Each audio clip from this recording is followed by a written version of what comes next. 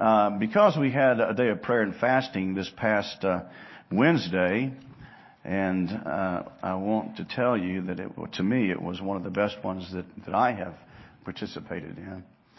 And Mark, if you'll remind me, I want to show you a picture of John Long. If I don't tell you now, I'll forget to show it to you. So you'll appreciate it, I think.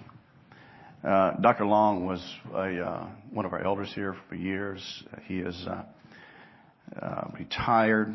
He is 84 years old, and he still loves to fish. Tuesday, I drove down to visit with John and came back Wednesday. And I appreciate the time, but he enjoys the visits. So do I. If you would please look at Luke 14. One thing that is essential to fasting is humility. So we want to look at Luke chapter 14, verses 7 through 14 this morning. And would ask you to please stand for the reading of God's Word.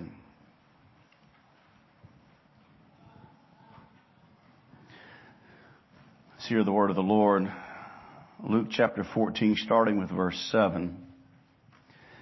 Now he told a parable to those who were invited when he noticed that those close, that they chose the places of honor, saying to them, when you are invited by someone to a wedding feast, do not sit down in a place of honor, lest someone more distinguished than you be invited by him.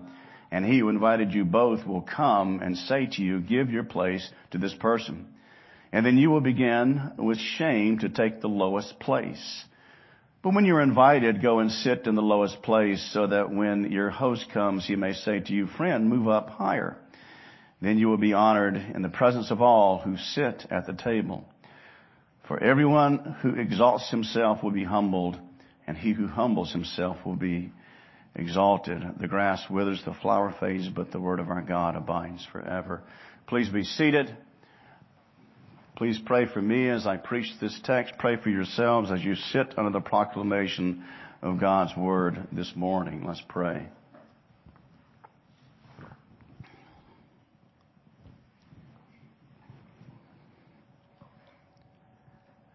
Almighty God, our Father, how we pray for your grace.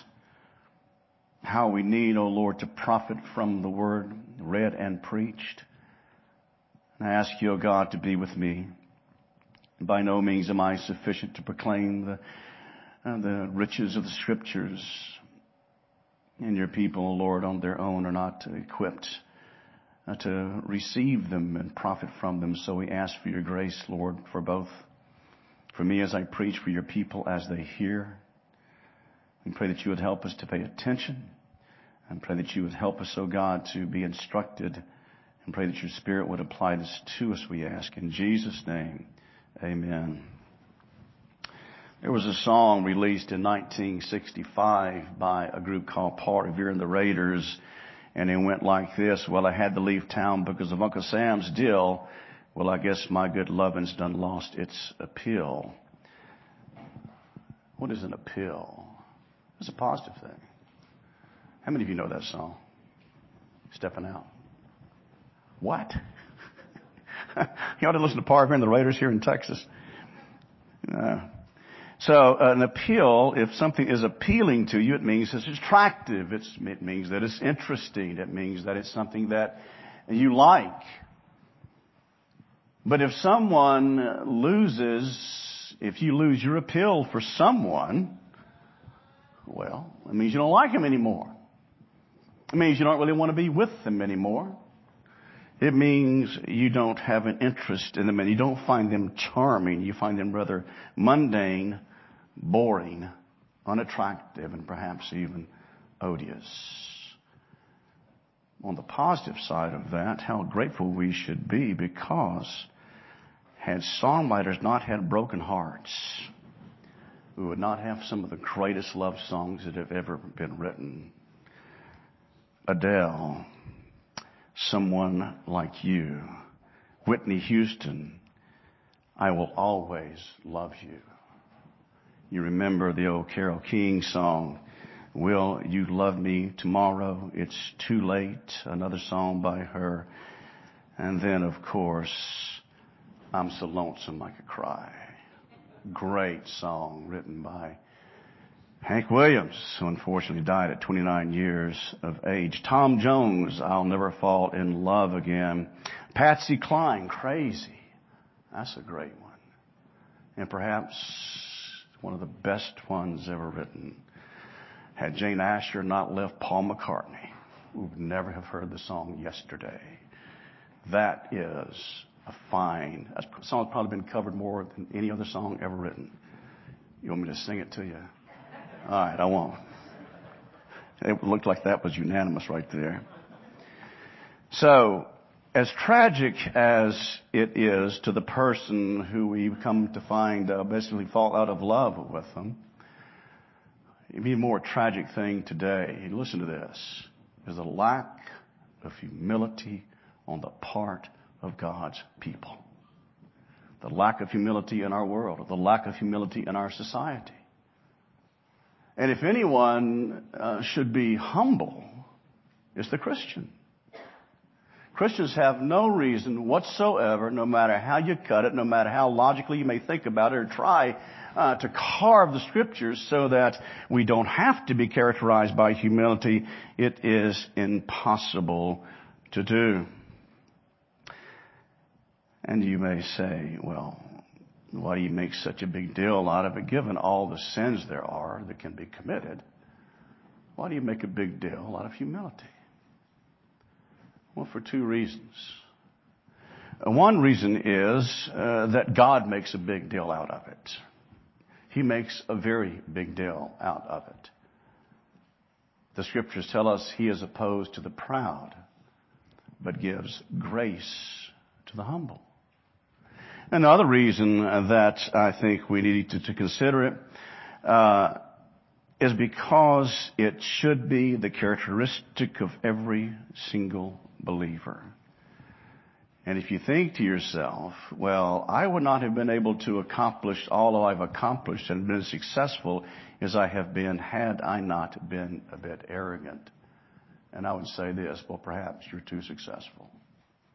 Perhaps you've done too much. If it took that in order for you to accomplish what it is you have accomplished.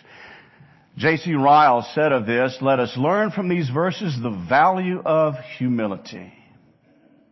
Christ uses a parable of two individuals who have been invited to a wedding. And it's very likely, as Christ was somewhere teaching, that people were pushing and shoving in someone's home and trying to take the seats that are reserved for special guests. And he notices that.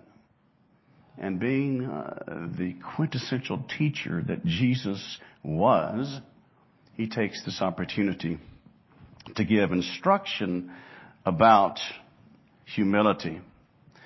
So, as we look at these verses this morning, would have us to see this. Since humility is essential for faithful Christian living, since humility is essential for faithful Christian living, believers must seek to and in fact develop it and in fact embrace it in their lives. It is absolutely essential. And the first thing then is that being characterized by humility is challenging. What is humility? Well, it is it's a perception, how you perceive yourself. It has to do with humility, how you view yourself, how you consider yourself before God and how you consider yourself before others. It is a condition of the heart. And it should be a condition that is influenced by the mind from what the Scriptures tell us. The synonyms, gentleness, meekness, considerate. These characteristics describe one who lacks self-centeredness. Humility is the difference in putting yourself forward and letting others have first place. And the absence of humility will always give way to pride. The absence of humility will always give way to pride. And the person who is prideful has a high opinion of themselves. If I may read this quote to you. The proud are those who have an inordinate self-esteem, who have a high and unreasonable conceit of their own excellence or importance. This may extend to anything. Now listen to this. To beauty, or strength, or attainments, or family, or country, or money, or rank, or even religion. A man may be proud of anything that belongs to him, or which can in any way be construed as a part of himself or as pertaining to him. This does not, of course, apply a correct estimate of themselves. Again, of all of those in the world who have reasons to be humble, logical reasons to be humble, it is the Christian. And the arrogant person is going to have disdain for others. That's just the way it is. If you're self-centered and arrogant, if you're proud, you're going to have disdain for others. And if you are one who is exceptionally, extraordinarily beautiful, like my wife,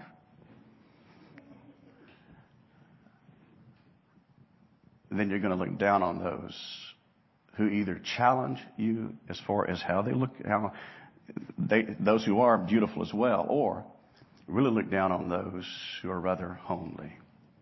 There was a time in Hollywood when, and I don't remember this, I was not old enough to remember it, but Elizabeth Taylor was supposed to have been the most beautiful woman in Hollywood. I don't know why she was. I didn't see it. Of course, she was 50 or 60 when I got to see her. But can you imagine the arrogance she must have had to be considered the most beautiful woman in the world? And she wasn't a Christian as far as I know. So you see, the absence of humility always leads to pride. And if you're terribly, terribly smart, those who aren't quite so smart, you're going to have a disdain for them. You may even be impatient with them. And recognizing there's a difference. Listen to this. There is a difference between having ability and not using it, not studying, not being diligent, and having ability and you simply have trouble learning. There's a difference there. One has to do with applying yourself. One has to do with being lazy. But the individual who just, and there are people, you know people like this, they just get it. They read things and they comprehend things and they're just very, very, very smart people. There was a fellow whose father was a professor at the University of Southern Mississippi. The father's name was Dr. Brent. I had him for a history class. He's had a son who was very, very, very smart. His problem was that he learned more than anyone else knew about a particular subject, and there was no one he could turn to. He ended up teaching some university or working in cancer research or something. I don't know what he did, but he's a very, very, very bright fellow. And so normally, whatever your gift might happen to be, whatever extraordinary thing may be true of you, if you're not characterized by humility, if you are arrogant and proud, and then it's very likely you're going to look down on others who do not have the same abilities that you do. And it is illogical for us to be proud. 1 Corinthians chapter 4, verse 7. I've read this to you before. I don't know if it's been one of the verses that we've memorized, but listen to this. You probably are aware of what I'm going to read. 1 Corinthians 4:7. For who sees anything different in you? What do you have that you did not receive? If then you received it, why do you boast as if you did not receive it? Basically saying that what you have comes to you from God. If you're terribly bright, if you're terribly attractive, that's almost knocks more than terribly attractive, very attractive. If you're very wealthy, or if you have ability to make great deals of money, then that came to you from God. And so Christ here in this parable deals with the problem of pride. Two individuals are invited to a wedding. I've been to weddings that are very, very, very fancy. One of them at the top floor of a hotel in New Orleans. Nice wedding. I went to another one that I did in Muscle Shoals, and Melinda said, "What am I supposed to wear?" I said, "What you always wear, wedding stuff." So she puts on a nice dress and she puts on clothes, and we get there about has on blue jeans. And she was upset with me. They didn't tell me they're going to wear blue jeans. And we pull up to the place where we're supposed to have the rehearsal dinner, and there's nobody there. And I thought, well, have I gotten lost? And we sit there about 20 minutes. People start to pull up. The building's dark. And we get inside. They start to set up the tables and the metal chairs and stuff like that. So it was and these are lovely people. I'm not putting them down. I'm just saying that sometimes weddings are very, very nice. Sometimes they're very, very ordinary, which either way is fine. In this case, that Christ is talking about, I think, is fancy. I think he has in mind here a wedding like is talked about in John 2, the one in Canaan where they have the wine and the celebrating and all that. I think this is the kind of wedding Christ is talking about. Because there are people there who are somebody in the story. So you got two people invited to this wedding, and as we see them, the comparison is not between socioeconomic backgrounds. It's between the contrast between attitudes. Not money, not social standing. It's between the attitudes about themselves. So two men are invited to a wedding. There are similarities. Same wedding, same person invited them. And they are going to need a place to sit. That's the similarities. What's the difference? Well, they arrive at different times, apparently. One earlier than the other, perhaps. This one individual goes and takes a seat of high position. Let's say we're having some get together or some fancy thing, and we have dignitaries up here, and somebody walks in and comes and sits in one of these chairs that are reserved for Dr. Piper or Dr. Somebody. And he's not been invited to sit there. He's not supposed to sit there, but he fancies himself being somebody. And so he takes the seat. That's the image that Christ is talking about here in the parable. And you know what happens? The other man comes in and has to give up, the man has to give up his seat because the other man was supposed to sit there. And so he's invited to sit there. So again, the contrast is between one who is humble and one who is arrogant. And the answer to the problem is given to us in verse 11. For everyone who exalts himself will be humbled, and he who humbles himself shall be exalted. And if you're sitting here this morning thinking this, I'm very humble, I don't need to hear any of this, I think you're misconceiving. I think you're kind of wrong about yourself. And that's not to say that someone who's prideful is always prideful, but there are times when we deal with that. I guarantee you it's a sin in your life that you deal with. Or at least if it's in your life, you need to deal with it. Certainly something that you need to deal with. So humility is not natural to us. We are born self-centered people by nature. We are in the sea of conceit, and we tend to sail in that sea of pride, arrogance, and self-centeredness. Have you ever seen self-centeredness in yourself? Have you ever seen that? Yeah, you have. I guarantee you, you have. I haven't seen it in me. And if you say something dumb like that, get married. And you'll find out that you are self-centered. And you do tend to be arrogant. And you do tend to be proud.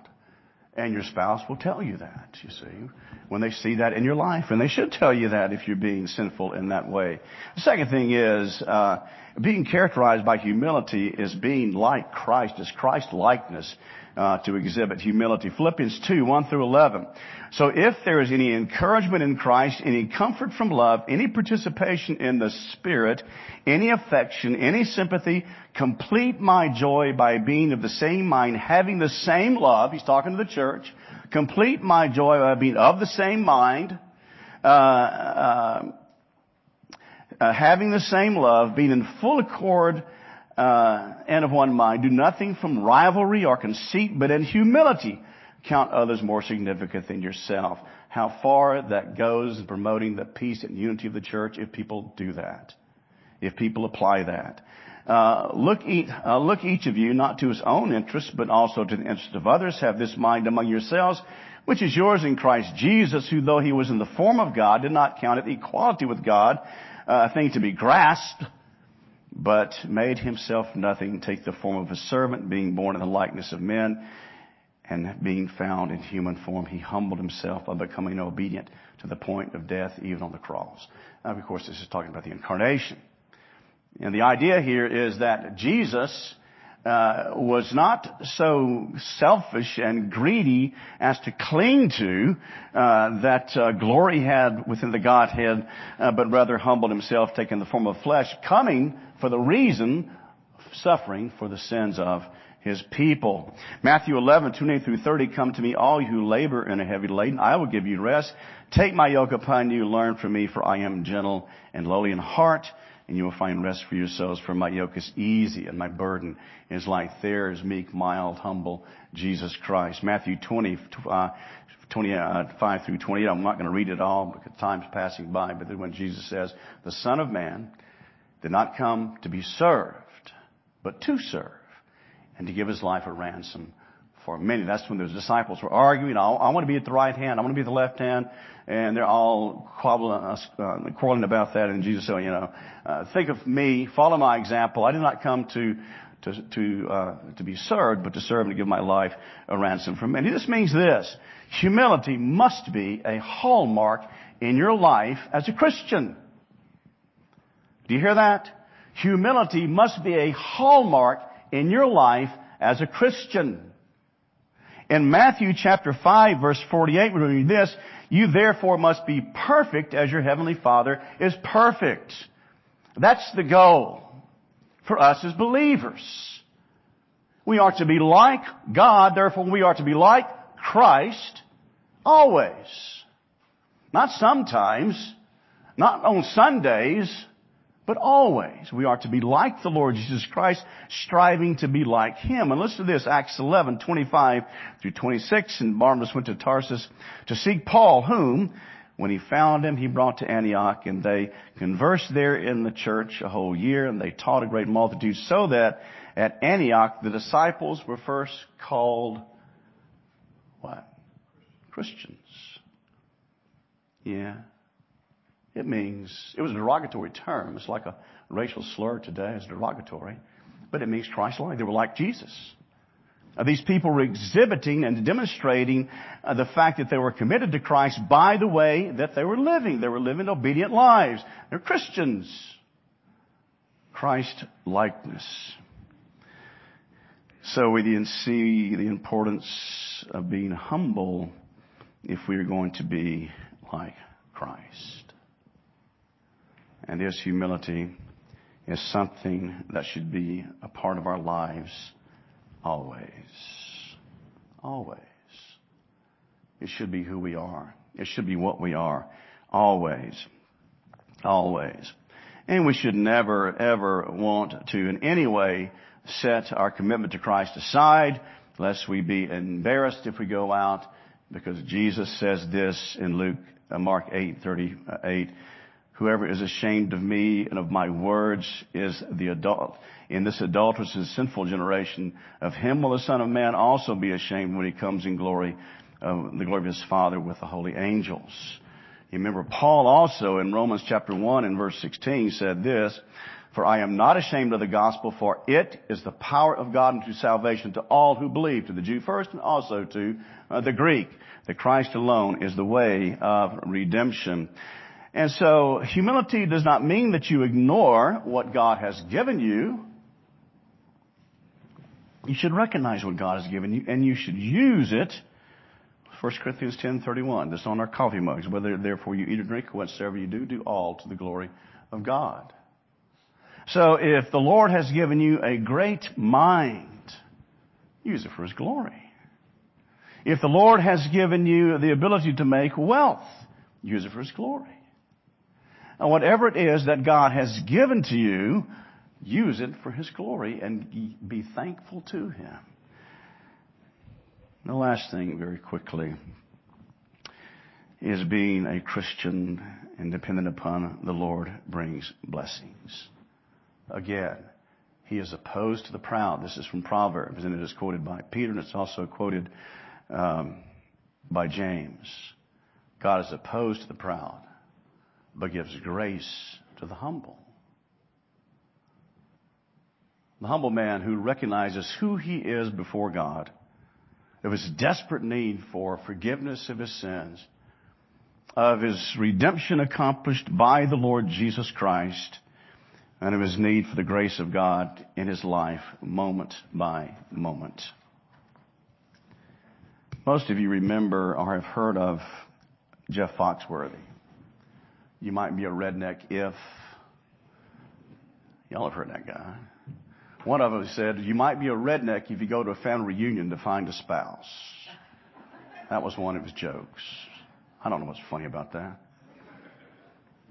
Well, let's consider this then. You might be arrogant if, okay?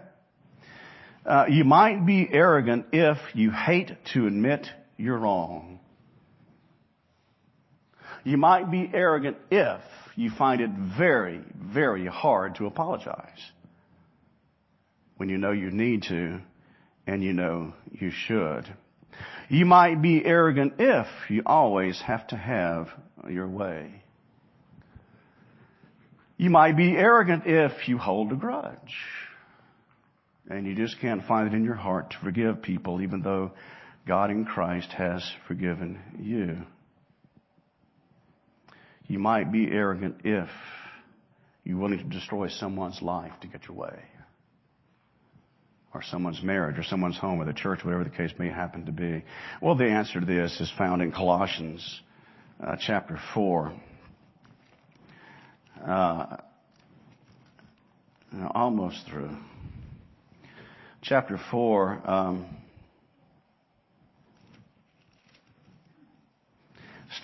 let's start with verse 9. Do not lie to one another, seeing that you have put off the old self with its practices. One of the practices of the old self is pride. And have put on the new self, which is being renewed in knowledge after the image of its creator.